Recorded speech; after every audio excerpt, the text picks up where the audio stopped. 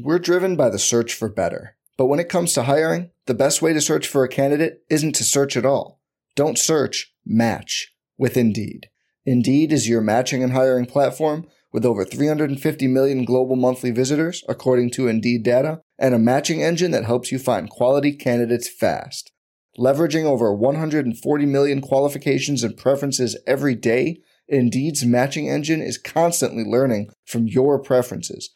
Join more than 3.5 million businesses worldwide that use Indeed to hire great talent fast. And listeners of this show will get a $75 sponsored job credit to get your jobs more visibility at Indeed.com/Blue Wire. Just go to Indeed.com/Blue Wire right now and support our show by saying you heard about Indeed on this podcast. Indeed.com/Blue Wire. Terms and conditions apply. Need to hire? You need Indeed. Blue Wire.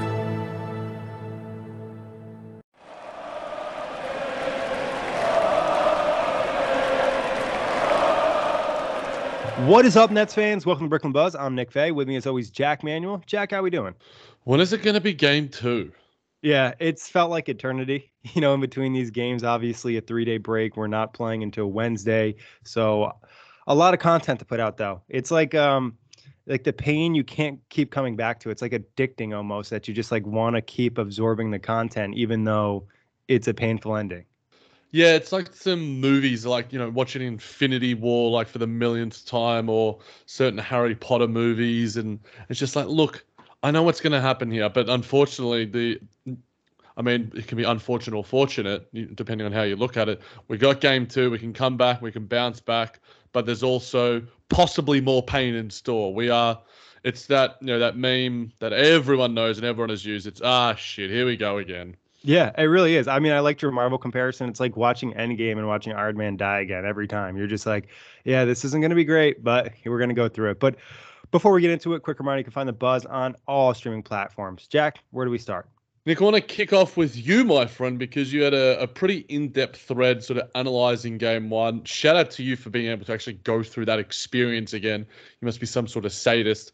From rehashing it all and analyzing it from probably a closer and maybe a more objective lens, what did you notice about game 1? Yeah, I'm not super crazy. I only was able to watch the second half. I just knew I couldn't put myself through the entire game.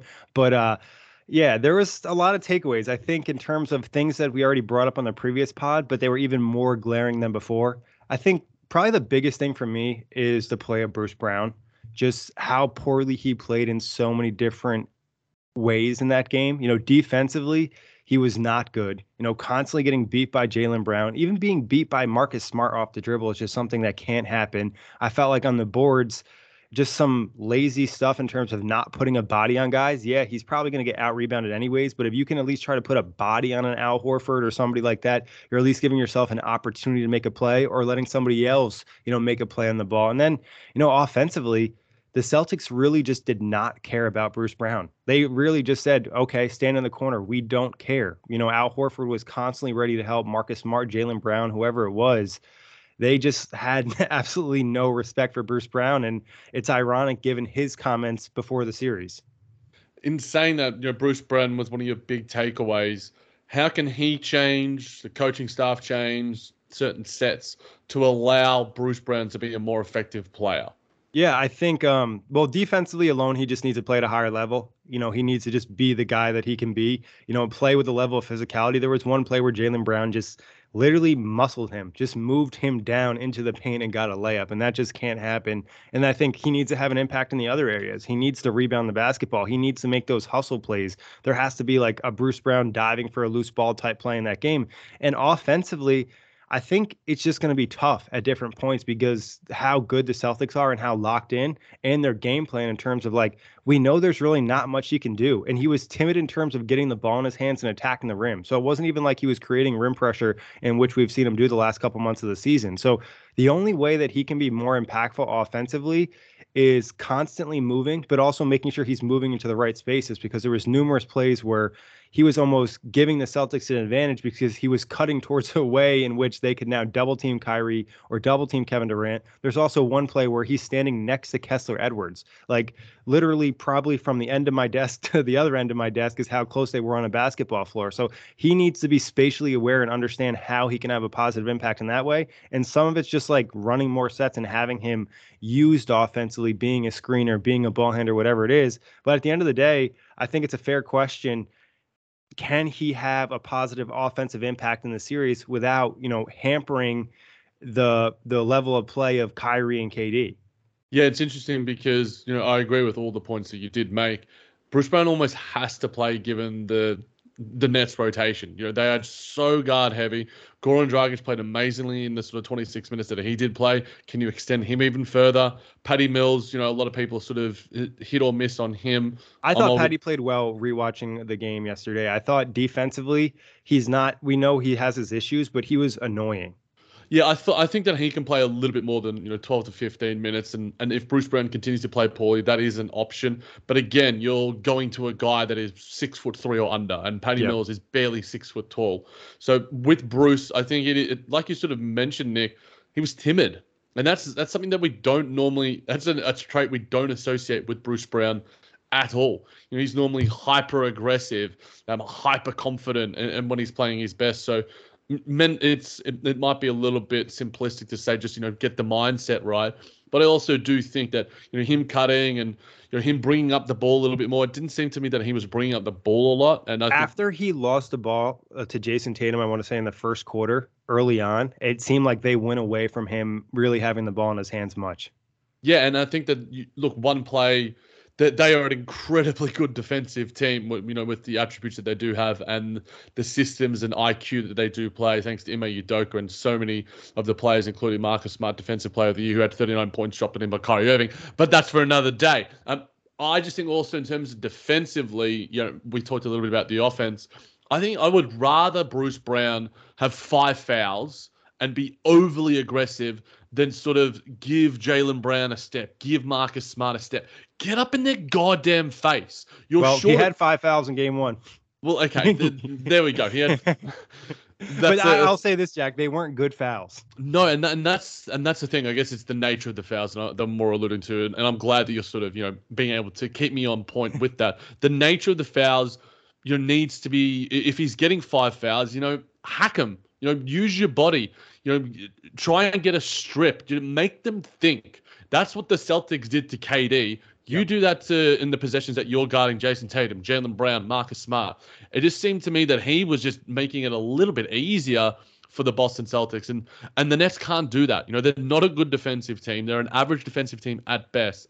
And when one of your best, 2 or 3 defensive players isn't locked in and isn't aggressive and isn't physical, it's just going to make life harder for the Nets. Yeah, and I think, Jack, you touched on it too. It's like some of the mental mistakes.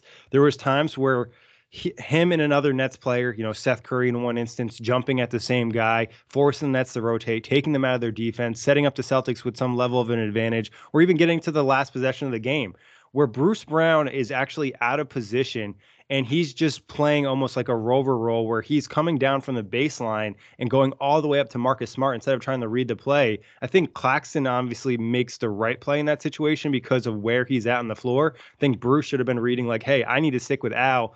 There's no point in 2 guys jumping at, Marcus Smart in the 3-point line. One guy for a contest. It is what it is if he hits the shot. And I think there was another situation where he was just like over eager to make highlight defensive plays sometimes. There was a situation where Jaylen Brown caught the ball in the wing and he didn't really even bring the ball up aggressively, but Bruce Brown bit on the pump fake, game out of position. Jaylen gets an easy dunk late in the 4th quarter. It's those level of mental mistakes that you just can't have, especially if you're not going to do, a great job offensively and you're going to be limited in certain ways. Like, you have to be good in the other elements. And like you said, Jack, the Nets are almost forced to play him because he's a quote unquote bigger guard. But he's like 6'3". He's like our height. Yeah. So he's just bigger than the other guys they have out there and can provide some level of physicality. But the thing that he needs to understand, too, is when he's rebounding, he is not out jumping and out reaching Al Horford and Daniel Tice. They're just bigger and taller than him. He needs to try to put a body on them and they need to group rebound. And that gets to another point of just like the bigs being lazy in that aspect. Yeah, I think that to finish off with sort of Bruce Brown, it might be hyperbolic of me to sort of say, but this might be the biggest game of his career. You know, he's heading into an offseason where he is due some sort of payday. How he performs in the postseason against some of the better teams is going to dictate how he goes. Nick Claxton showed that he's going to be deserving of a payday because the way that he plays against some of those contenders is really, really positive.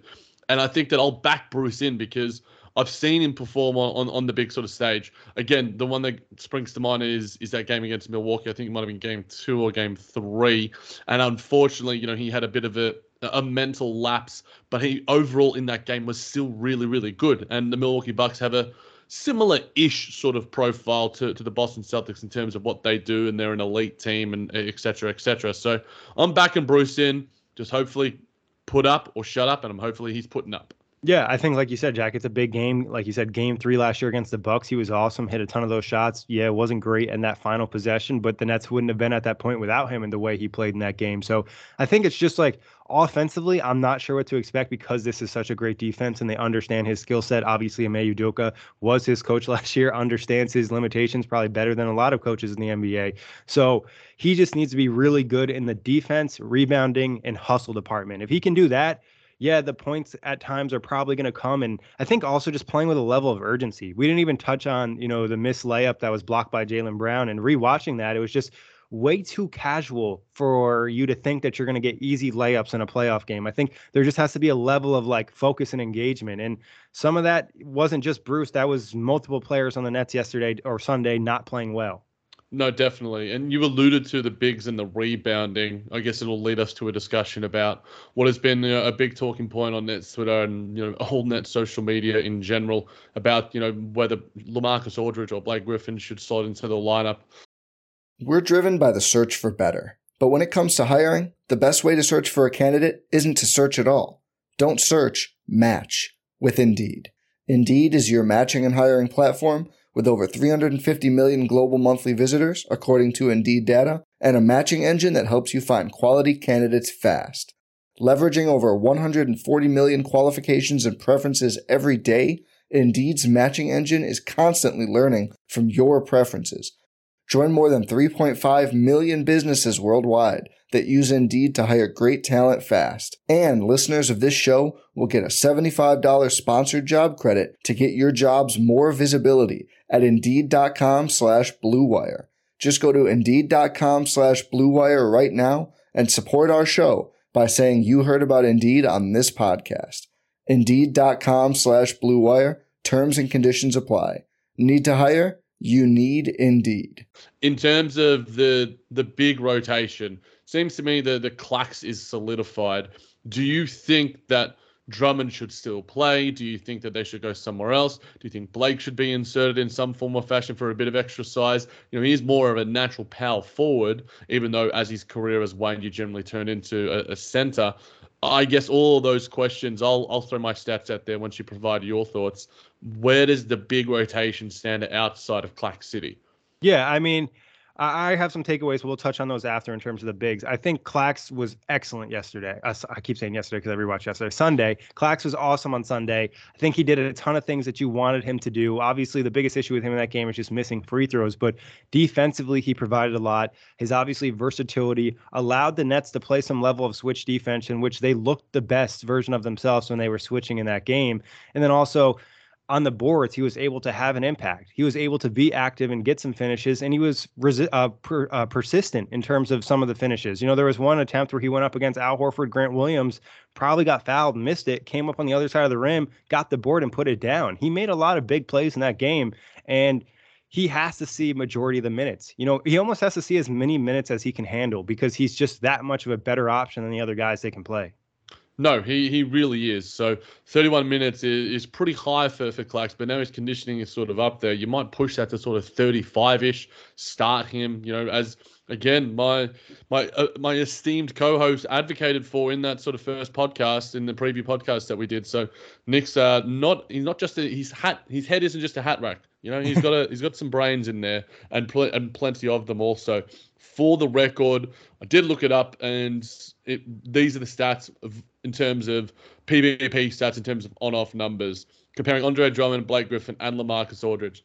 When Andre Drummond's on the floor, the Nets have a whopping 123.7 offensive rating, but he is also the worst defensive big that they have with a 118 defensive rating. Blake Griffin, 110.6 offensive rating, 114.8 defensive rating. LaMarcus Aldridge, 114.4 offensive rating, 113.3 defensive rating. Now, again, take these stats with a grain of salt because it's when they're on the floor. How often is Blake Griffin on the floor with the superstars this year? Not very often. LaMarcus Aldridge, a lot of his minutes came at the start of the year when the Nets were having some success.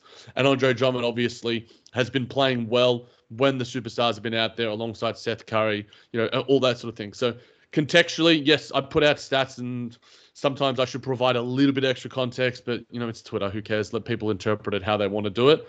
In saying that, Nick, do those numbers sway you in any sort of direction, or is it more just a feel for how this series is and the matchups are as they are?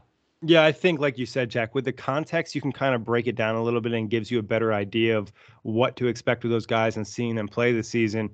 I think really the case is for Andre Drummond. You give him another shot in game 2. You give him an opportunity to prove that he can play better than what he did, because I think he really can. He just wasn't very energetic and wasn't full of effort in making plays in that game. But if he doesn't, I think you even look to the second half of game 2 of maybe trying out Blake Griffin or LaMarcus Aldridge. I'd probably lean towards Blake just because I believe in his mobility a little bit more than I believe in LaMarcus's. But the counter would be, LaMarcus can provide you more offensively, especially against a smaller team that really doesn't have a post defender that could deal with him if LaMarcus is really feeling himself. But the thing with LaMarcus too is he hasn't really played much the last 2 months of the season. He didn't look super spry the last 2 months either. So I'd probably try Blake if Drummond was terrible. And again, this is not Blake for a large chunk of minutes. This is, let me see what you can do in a couple minutes. And if you don't play well, we're just going to have to adapt. I just think Drummond, there was just too many issues where they were able to successfully attack him on the floor, defensively and offensively, just not doing much. And like we talked about on the recap, if he's not, being a generational rebounder and providing an impact in that area, he's not really doing his best on the floor, because that's the skill that's going to keep him on the floor, is creating those extra possessions and ending defensive possessions. And there's also too many times, and this goes for Clax and KD as well, that they were leaving it to the guards to out-rebound Daniel Theis and Al Horford. They're not elite rebounders, but they're bigs. And you can't ask 3 guards to out-rebound 2 bigs. Yeah, normally the Nets do a decent job of gang rebounding in terms of when their switching scheme is in full effect, but they just weren't doing that. They were forcing Al Horford to rebound over Seth Curry, which is, barbecue chicken every day of the week. I think that I would, again, I agree with what you're sort of saying. I would give Andre Drummond a short leash. If Steve Nash is going to do that, give him a second sort of chance. Look, you got 5-6 minutes to show us what you can do out there and show us that you are not unplayable. Otherwise, Clax, we're going to give you 35 minutes plus and experiment with whether it's Kessler Edwards or Blake Griffin. I think both of those guys are just decent enough and they give you something different. I think Kess obviously is young, but he's youthfulness could give you something. Obviously a good athlete, obviously a good rebounder. Blake, I just think, is a sort of connector. He's sort of like a D grade, C grade Al Horford, who, maybe Cam was right in terms of putting him in the top 4 of our ranking in the players in the series, because he was great. So maybe Blake Griffin can give you just some semblance of that. I don't know, but I think that throwing some things at the wall and forcing the Celtics to react to what you're doing can't hurt either. And Steve Nash has shown that he can be experimental. And this, he might have to be against a team like the Celtics, especially on the offensive end of the floor, where Blake can give you a little bit, because he is really, really good in the short roll. He's a great passer. He's great on the dribble handoffs. He's a good screener. He's just really, really smart basketball in terms of what he can give you on the offensive end. Defensively, look, he might get attacked, but I still think that he is decent enough to sort of just see what he can do for 10, 15 minutes. But we'll see how that does pan out, I guess. Yeah, I think I like the connector point you brought up, Jack, in terms of the offense. Instead of being, his 3-point shot is debatable at this time. He had moments where he looked like he could still shoot the 3, other moments where it looked like, the opposing team is really happy when he's taking that shot. So it's kind of a matter of, does he knock down his first 2? But again, he's more of a non-spacer out on the perimeter, which is sometimes an advantage because it gives you an outlet pass when you do get stuck. You know what I mean? All right, let's toss the ball back out to Blake, reset the offense, run a dribble handoff, whatever it is. I think he's a better offensive player in doing a lot of different things that Andre Drummond, LaMarcus Aldridge, and Nick Claxton just can't do because they don't have that skill level. And Blake's willing to dribble the basketball a little bit. And sometimes watching that game, it just felt like a lot of guys were almost scared to dribble. You just need to move a little bit on the floor, force the defense to move.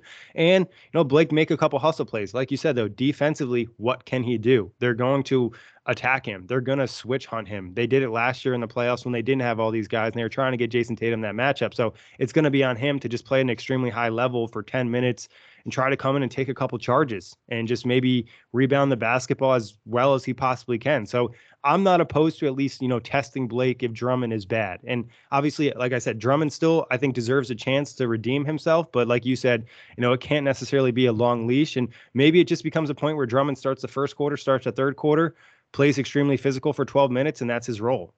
Yeah, especially if taking charges is going to be a big part of this series, as we did see. And man, I just need to stop tweeting stuff that just gets Celtics fans in my mentions. Well, I'll defend you too. Is like a lot of people are like, oh, that's a clear-cut charge. Well, like you can look up the rule on NBA.com. Like you need to give the player space to change direction. And if he's coming off a jump, he cannot change direction. And it doesn't matter how long Marcus Smart was standing there.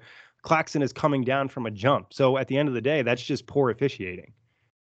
We got Nets fans on this podcast, maybe a couple of Celtics fans here or there. And if you are joining us, thank you for joining us. We'll try to be as objective as possible. But again, Blake is one of the best in the league and has been the best in the league at taking charges, up there with Kyle Lowry, Marcus Smart, who is a defensive player of the year. Both of those guys are good defensive players.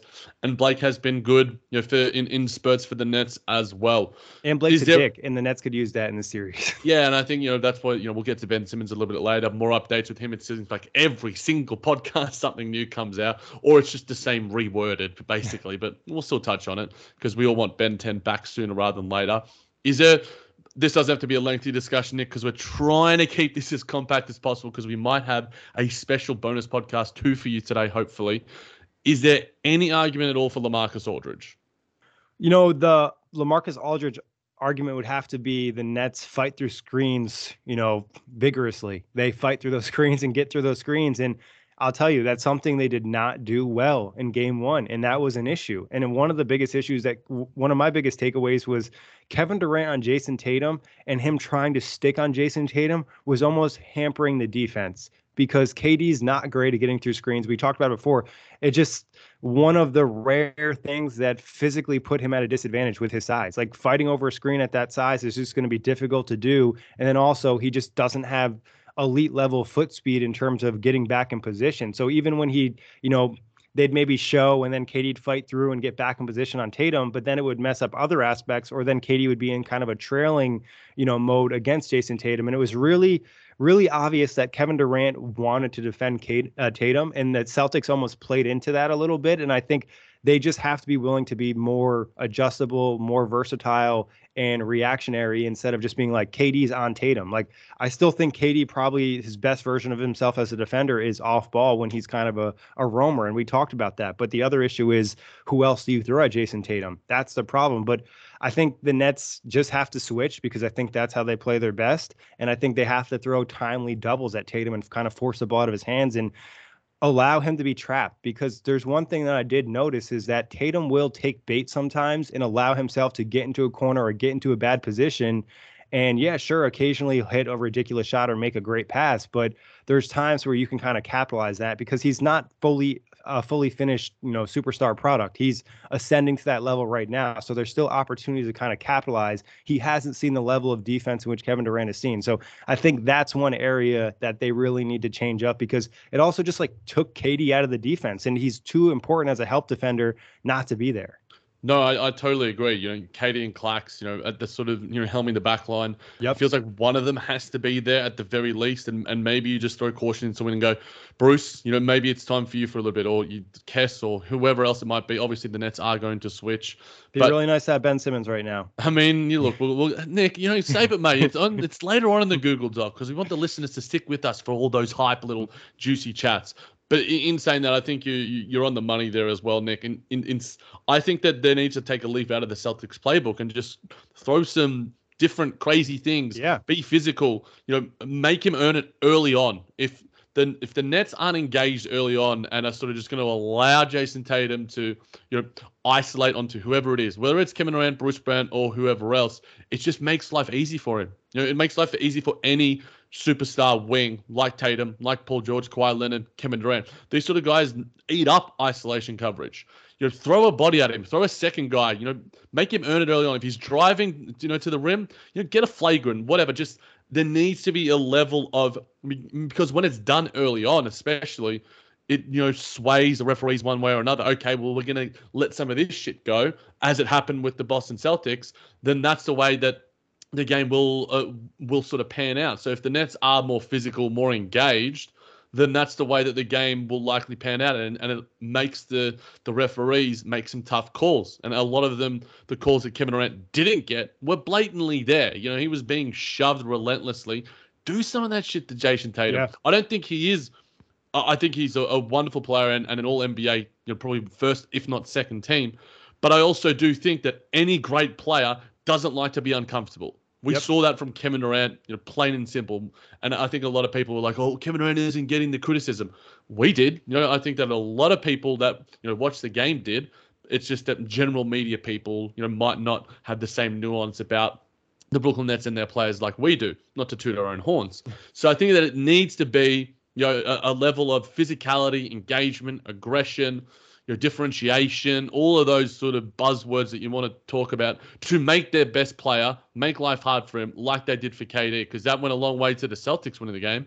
Yeah. If the Celtics, if Jason Tatum makes a million threes, or he just life seemed easier for him than it was for Kevin Durant. Now, I'm not saying the Nets have the kettle to do that as much as the Celtics did. They have Horford, Tice, Brown, Smart, all these sort of guys to just, they're just better in terms of defensively, and they're bigger. Whereas the Nets don't have that. And they have less guys to worry about that can beat them, where when you're facing the Celtics, there's more options that can kind of punish you.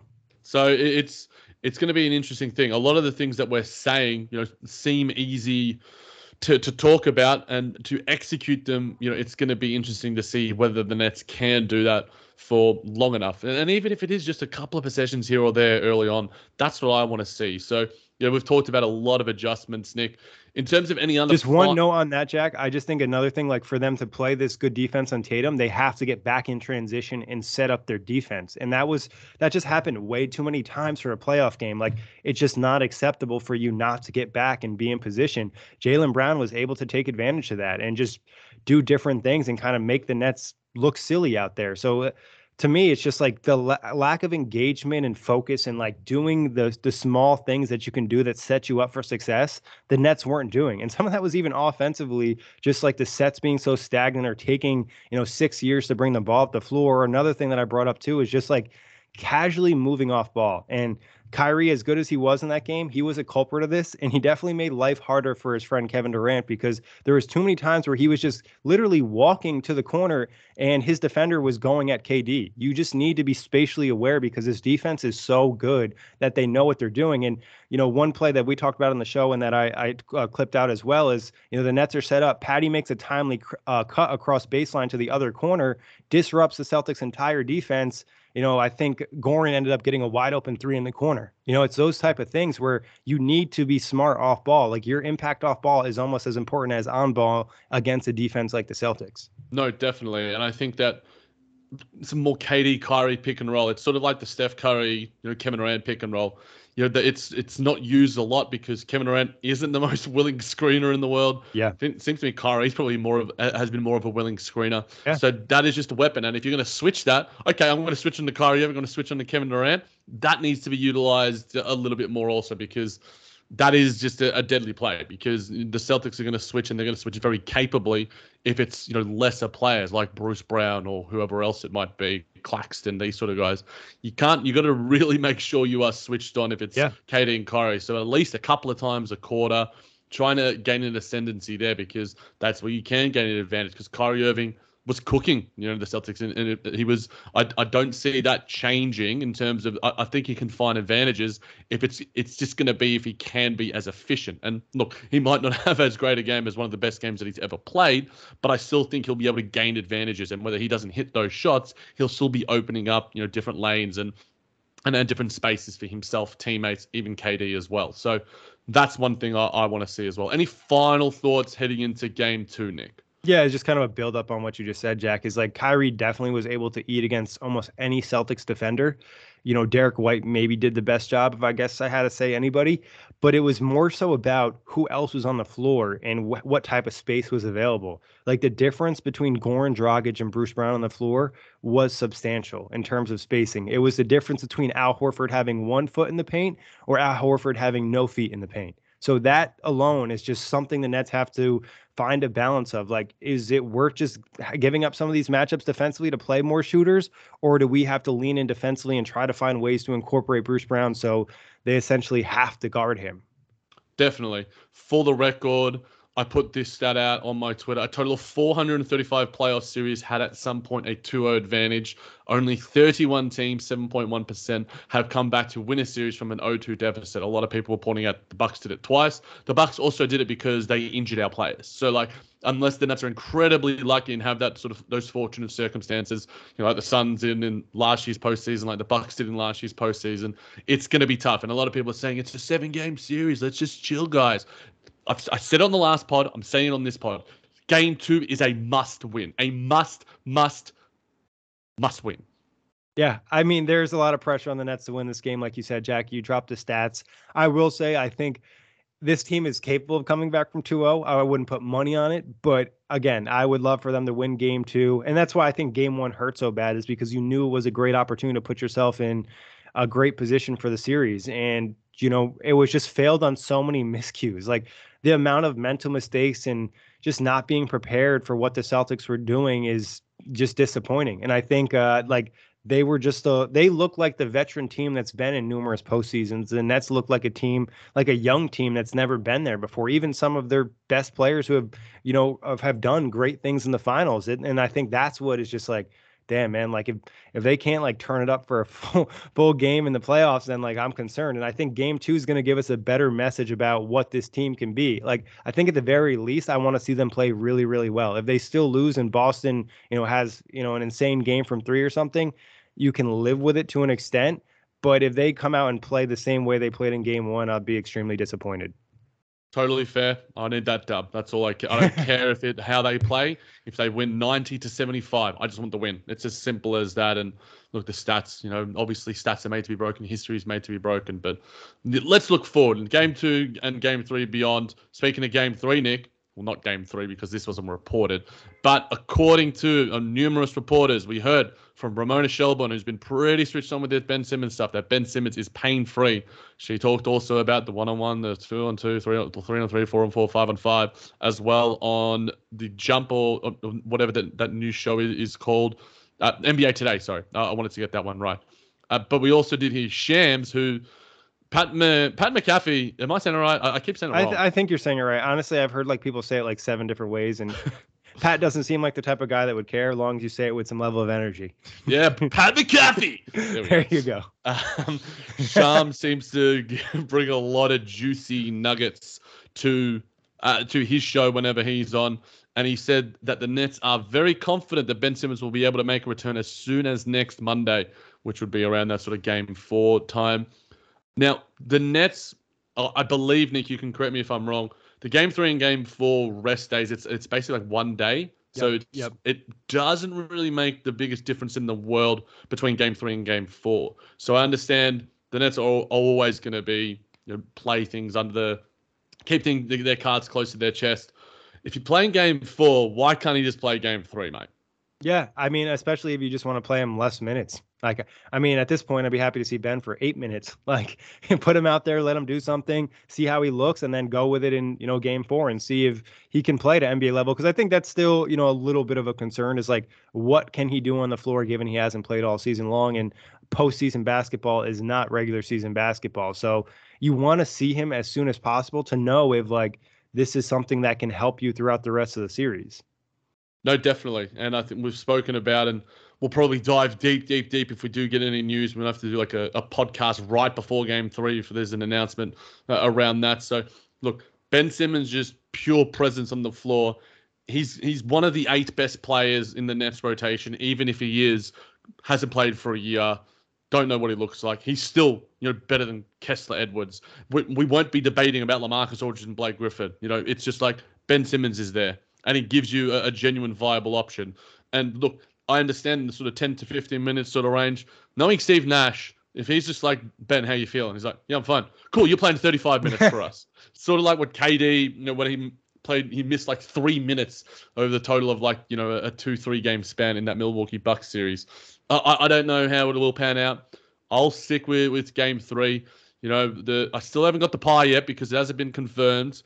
I might have to eat, again, a pie in Australia. I don't know if they'll allow me to bring in any delicious sweet pies from this gorgeous country. But in saying that, Nick, Ben Simmons' return also gives you just this added level of anticipation. And, there's certain energy things about, Marcus Smart won Defensive Player of the Year. He's going to be locked in for game 2 and sort of bringing his level of energy. All of the discourse about Rudy Gobert, there's just certain intangible things that could give the Nets a little bit of a jolt, and that extra 1-2% that you can't necessarily quantify, but all of those little things matter when it comes to playoff basketball. Yeah, the Nets had 1% more in game 1, they win. It's just as simple as that. So if he can just bring energy to the crowd alone, I think is going to be huge. I think another aspect, not to be negative, is just making sure you find a way for him to be utilized and he doesn't get the Bruce Brown treatment. But I think that's also where you could see the Nets go small. And, we talked about, Blake or LaMarcus playing. We're going to go with Ben at the 5 because, Al Horford and Tice aren't these imposing players to a Ben Simmons and a Kevin Durant front court. It's different when you're putting, KD with, Kessler Edwards or Bruce Brown out there. But when you're putting with Ben, there is some level of size and physicality that he can bring. And I think I just look at him. If he could just play 15 minutes and pick up full court, I think that'd be enough to just take Boston a little bit out of their offense. And I think too many times they just got into their offense with real ease, and it felt like their offensive possessions were so long. Yeah, I think it's the nature of just Ben Simmons' physical profile. Yeah. The dude's 6'9", 6'10", can rebound the ball incredibly well. Elite athlete, really tight handle, all those sort of things. That is just okay, he's exactly what the Nets need in a series against the Boston Celtics. Again, the level that you're going to get from him probably isn't going to be 100%, but I wouldn't put it past him because he looks pretty goddamn eager to get out there with all of the little things that are happening behind the scenes. Any final things, Nick, before we get to a little bit of draft talk to finish the episode? Yeah, I'll just say this thing about Ben. I know I mentioned negatively how Bruce has been treated and Ben can be treated the same way, but the one thing that's different is when Ben has a one-on-one matchup against somebody at the rim, he's attacking the rim. He is dunking the basketball or going for the layup, or he's collapsing the paint and able to make the pass out to the three-point shooter that, Bruce can do to an extent, but just not at the same level in which Ben Simmons can do. And that's just some of the gifts that he has. So like you said, there's just a lot of ways that he could have a positive impact if he is healthy. I will also say that, if you're the Boston Celtics, I've heard this proposed before, what's it going to be like from the free throw line? You get your first possession, boom, hack him. And look, I think that is a fair strategy. Sort of test him mentally. Yeah. It's a game, of X's and O's, little bit of things, but all that sort of stuff. So pushing buttons here and there, that's what you got to do. And we better hope Kyle Korver is doing his job. True. Look, when we saw that video, Nick, he's shooting threes. No, I don't really care about that. But we'll definitely have to do probably 40 million emergency podcasts, about more updates from Shams and ESPN and Ramona Shelburne and Woj probably before game 2, game 3, whenever the hell it does happen. But to finish with, a little bit of draft news, we did hear that the Nets landed pick 23, which is obviously via that Philadelphia 76ers trade. And they do have the option to defer it to 2023, though they must decide by June 21, which is 3 weeks before the draft this year. Nick, I guess the big question about it all, do they defer or do they stay where they are? You know what I would say is you feel out the league and see what type of value that pick has. If you could use it in a trade this season, you want to think, is that on the table? Then sure. If not, if you don't think the value is there or you necessarily need it, I think you just go with the unprotected 2023 pick because I don't hope anyone gets hurt, but Joel Embiid, James Harden, not the healthiest guys in the NBA, especially Harden the last season and a half and Embiid throughout his career, a couple injuries to that team. And next thing you know, they're picking 18 or 20 or something higher if they have a rough season. So I think, unless you feel it's necessary, I think I prefer to defer in that situation because unprotected picks just typically have more value. And I also do think that the nature of this year's draft, that the value of that late first round pick isn't going to be like it was for this year. And the Nets have a decent amount of young guys on the roster already. No, I think that it's going to be, it's the asset itself. What can it get you in a Joe Harris, what sort of trade, Nick Claxton signing, or like all these sort of different machinations to improve the team. So, look, I doubt it's going to be used this year. What is more likely to happen is that it gets used in a trade for some other player in a package, or it gets deferred to next year where, like you said, it could have increased value, which I would go with as well, because I think that the Philadelphia 76ers are going to be a completely different team next year. They'll probably have a lot more shooters and that sort of thing. But like you alluded to, James Harden's health concerns and Joel Embiid's health concerns, you miss those guys for 10, 15 games apiece. What are you relying on? But again, it's hard to we can barely think forward to Wednesday in game 2, let alone think forward to a whole goddamn year when the draft is happening. But certainly something to keep an eye on in terms of the way the Nets continue to look to improve their roster, because the way that they look right now, there are a lot of holes. 100%. And I think also just to, the way the season ends is it ends in a championship, it ends, in disappointment. That could have an influence on what you want to do with the pick and all those different elements. But Jack, anything else you want to touch on before we get out of here? Not really, mate. I'm blocking a lot of Celtics fans on Twitter. I think I might have to keep doing that. But I enjoy the discourse as well if it's friendly and it's good banter, because this is a high stakes series. And, with a lot of the other playoff series being a little bit of a letdown, this one is A1, prime yep. Juicy rib. It is absolutely gorgeous. And, I'm looking forward to game 2. Hopefully it's a Nets dub.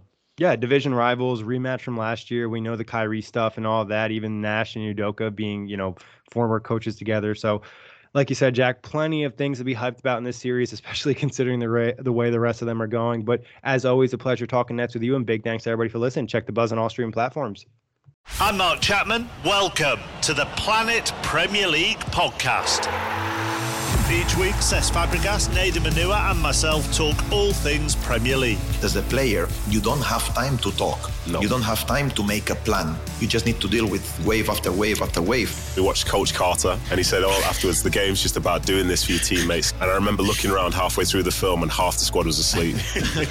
Planet Premier League. Listen wherever you get your podcasts.